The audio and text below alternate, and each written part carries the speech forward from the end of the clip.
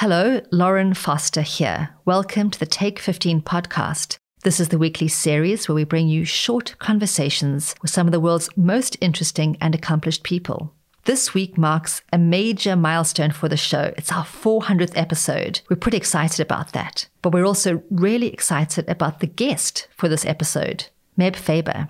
He is a co-founder and chief investment officer of Cambria Investment Management. We also have a special guest host this week, Rodney Sullivan. He's a CFA charter holder and executive director of the Mayo Center at UVA's Darden School of Business. He and Meb discuss industry trends and global asset allocation strategy at the dawn of the new decade of the 2020s.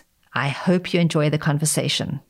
Meb, it's great to have you on the CFA Institute Take 15 today. I understand this is our 400th episode, so congratulations to CFA Institute for that great accomplishment. Meb, you're usually on the other side of the table hosting your own Meb Faber show, so it's going to be a little bit different for you being on the other side of the table, but we're thrilled to have you here. Great to be here. Great to be back. Let's dive right in with some questions. We've had a great bull run in markets. We're 2020 is just around the corner. Robert Shiller was recently commented that he sees bubbles everywhere and that you just have to ride them out. So in other words, you shouldn't take the time or effort to try to tactically asset allocate markets. You've written a lot about tactical asset allocation. You have a book on the topic. How do you come down on this? So as the decade winds down, which is hard to say, I mean, it's hard enough to say the year's ending, but the decade really. So it's always a good time to reflect. And what we've been telling a lot of people is celebrate. December 31st comes around, have that glass of champagne, enjoy yourself, wake up Jan 1 and take your leave, take your Advil, deal with your hangover. But say it's been a great decade for stock returns in the US. But try to be a little sober and thoughtful going forward. In other words, take your medicine. Most returns for traditional markets like US stocks and US bonds probably going to be muted. US bonds, you know what you're going to get, probably, let's round up and say 2%. And US stocks with valuations using Shiller's own metric, probably low single digits going forward. And so not a bubble doesn't have to mean it's going to crash and it's awful, but way less than the historical 10% that we've been accustomed to seeing. And that's sort of the bad news. The good news is the rest of the world, I think, looks quite a bit better. Let's talk about diversification then as one of the tools to succeed. You've written a lot about home country bias and that investors tend to prefer their home countries and over allocate to that. I recently had the opportunity to interview Jack Bogle, who said if you're a US investor, home country bias is probably okay, for a couple of reasons. One is because the U.S. has a reserve currency, and so during times of crises, gives a little bit of cushion there on the downside. And secondly, because U.S. has great growth opportunity because we're free and fair capital markets. How do you come down on this? It's hard to disagree with Bogle. He's the best. But before he passed, he was one of the ones that also said, used his formula, we call it the Bogle formula, to expect future returns. And he said US stocks are supposed to be about 4%. Yeah. So that doesn't get me too excited. That having been said, look, home country bias, most US investors put about 80% in the US, and the market cap weighting for around the world is half. So really, if you're going to be index investor, you should only put half in the US. So, and most people are making a massive active overweight. And that's not always terrible. Sometimes it's great. Last 10 years is awesome. But going forward with US stocks being some of the most expensive markets in the world, probably not a great idea. Now, it's less bad in the US than it is if you're, say, in the UK or Brazil, where the markets are a small percentage of the world, but they also put 80% in their own market. So that's a really bad idea. And if you ask anyone in Greece, Brazil, Russia, Cyprus, all these other places where markets have gone down 40, 60, 80, 90%, it's not that great of an idea. In the US, as Mark, if you go back the last 120 years, rarely is the best performer, which it has been the past decade. So these things have a way, one regime sets up for the next one, bulls set up for bears and vice versa. A lot of the valuation setting up better rest of the world. Let's talk about diversification more broadly. Are investors appropriately diversified across asset classes and strategies, say considering long, short, things of that sort? Quick answer is no. The analogy we like to use is baking. As long as you have the main ingredients, the exact amounts don't matter that much. So as long as you have butter, sugar, flour, all the good things that go into chocolate chip cookies, you should be all right. But if you leave one major ingredient out, that's the problem. And the three big ones we talk about is global stocks, global bonds, and real assets.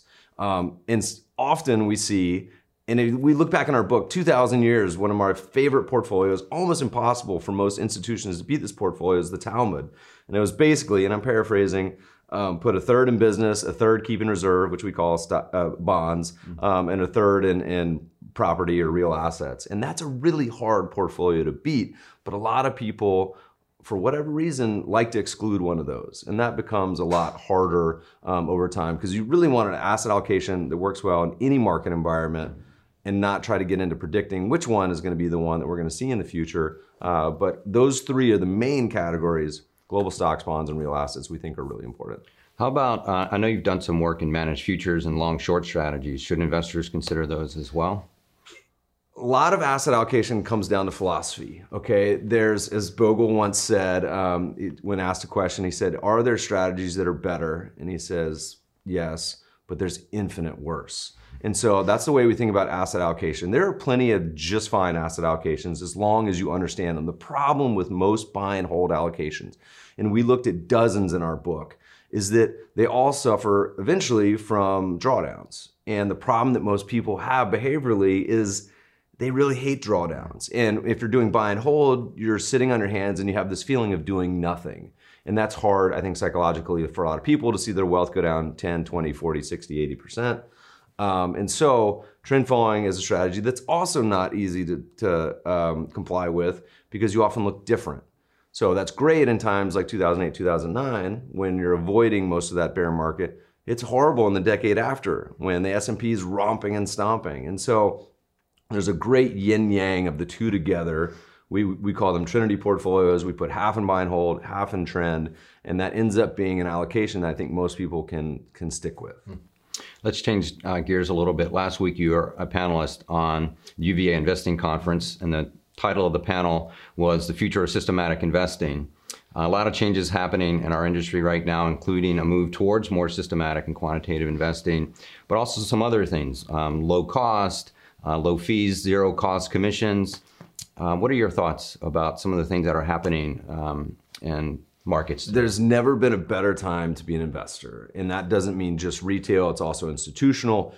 In 2019, 2020, you have the choice to not pay any commissions if you don't want to. Almost every brokerage, the dominoes fell over that they're all charging $0 trades for equities and ETFs.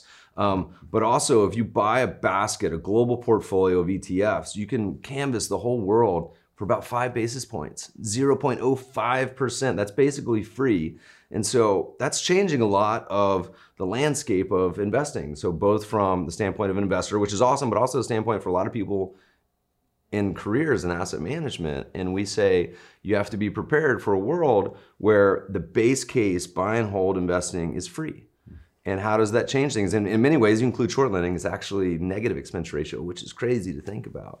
And so as people plan their careers, say, how do you think about careers that are future-proof? But also as you plan your allocations, it's a lot harder to think about, hey, we can charge 1%, 2%, 3%, 2 and 20, whatever it may be, in a world where the base case is a pretty high bar at 0. Yeah.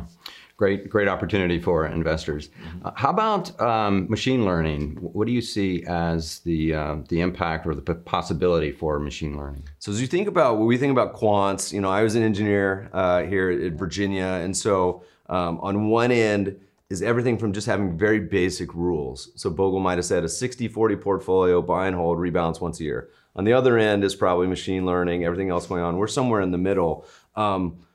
There will absolutely be developments in that world. I think it skews mostly towards shorter time frames.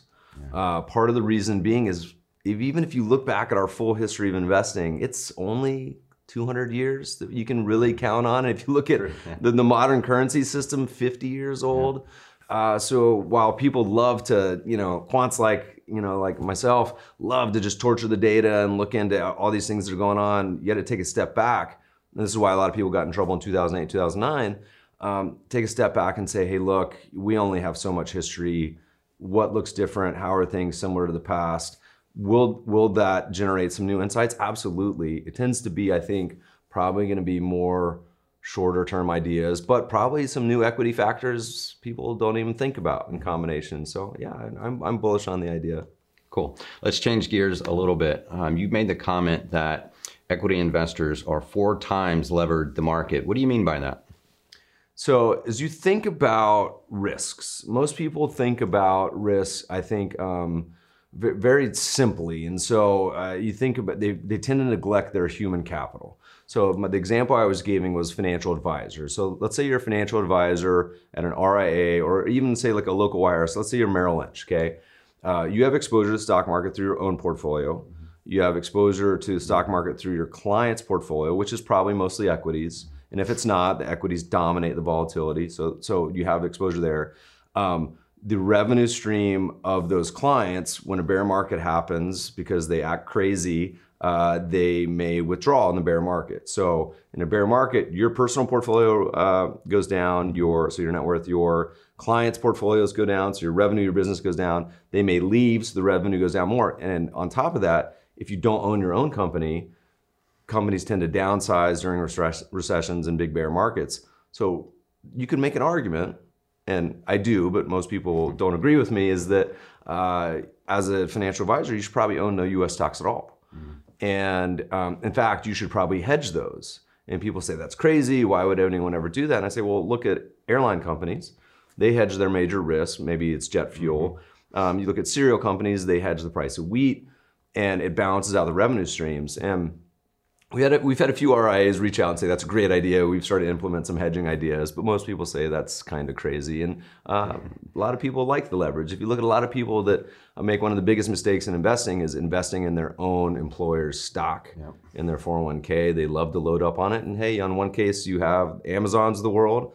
On the other case, you have the other thousands of companies that was probably a bad idea for. So we say to at least let people think about it, because it's an exposure that, hey, again, for the 2010s, been a great 4 times leverage. Right. Great. So we're almost out of time, but I do want to ask about your own show.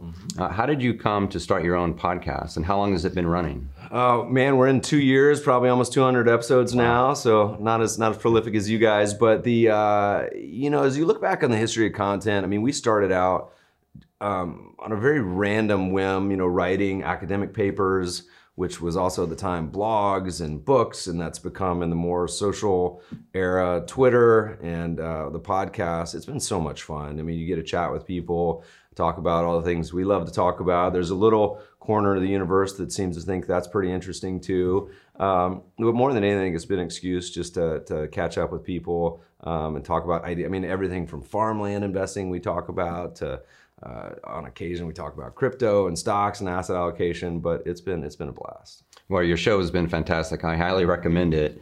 Is podcasting sort of the future for how folks will learn about investing and consume their content? Yeah, I think there's probably going to be a lot of development. I mean, we got started, podcasting was in the early days, but if you look at it, it's just exploding, and that's awesome. And maybe we'll see more video 10 years from now, who knows, it's going to be holograms. But we laugh because if you look back in history, some of the biggest investment advisors got built on the backbone of content, whether it's Fisher through magazine articles and direct mail, whether it's Edelman, who used to do a lot of radio. I mean, there's all sorts of different mediums of TV.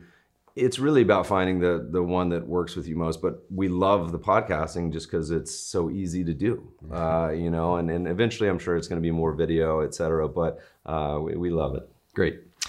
So we're out of time, but I want to thank you for being here with us today and this 400th episode of CFA Institute Take 15. Thanks for having me. It's great to be back in Seville.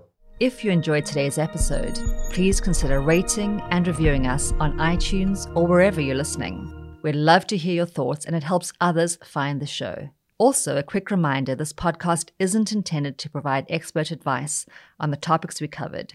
If you need tax, accounting, or legal advice, please consult a professional. I am Lauren Foster. Thanks so much for listening.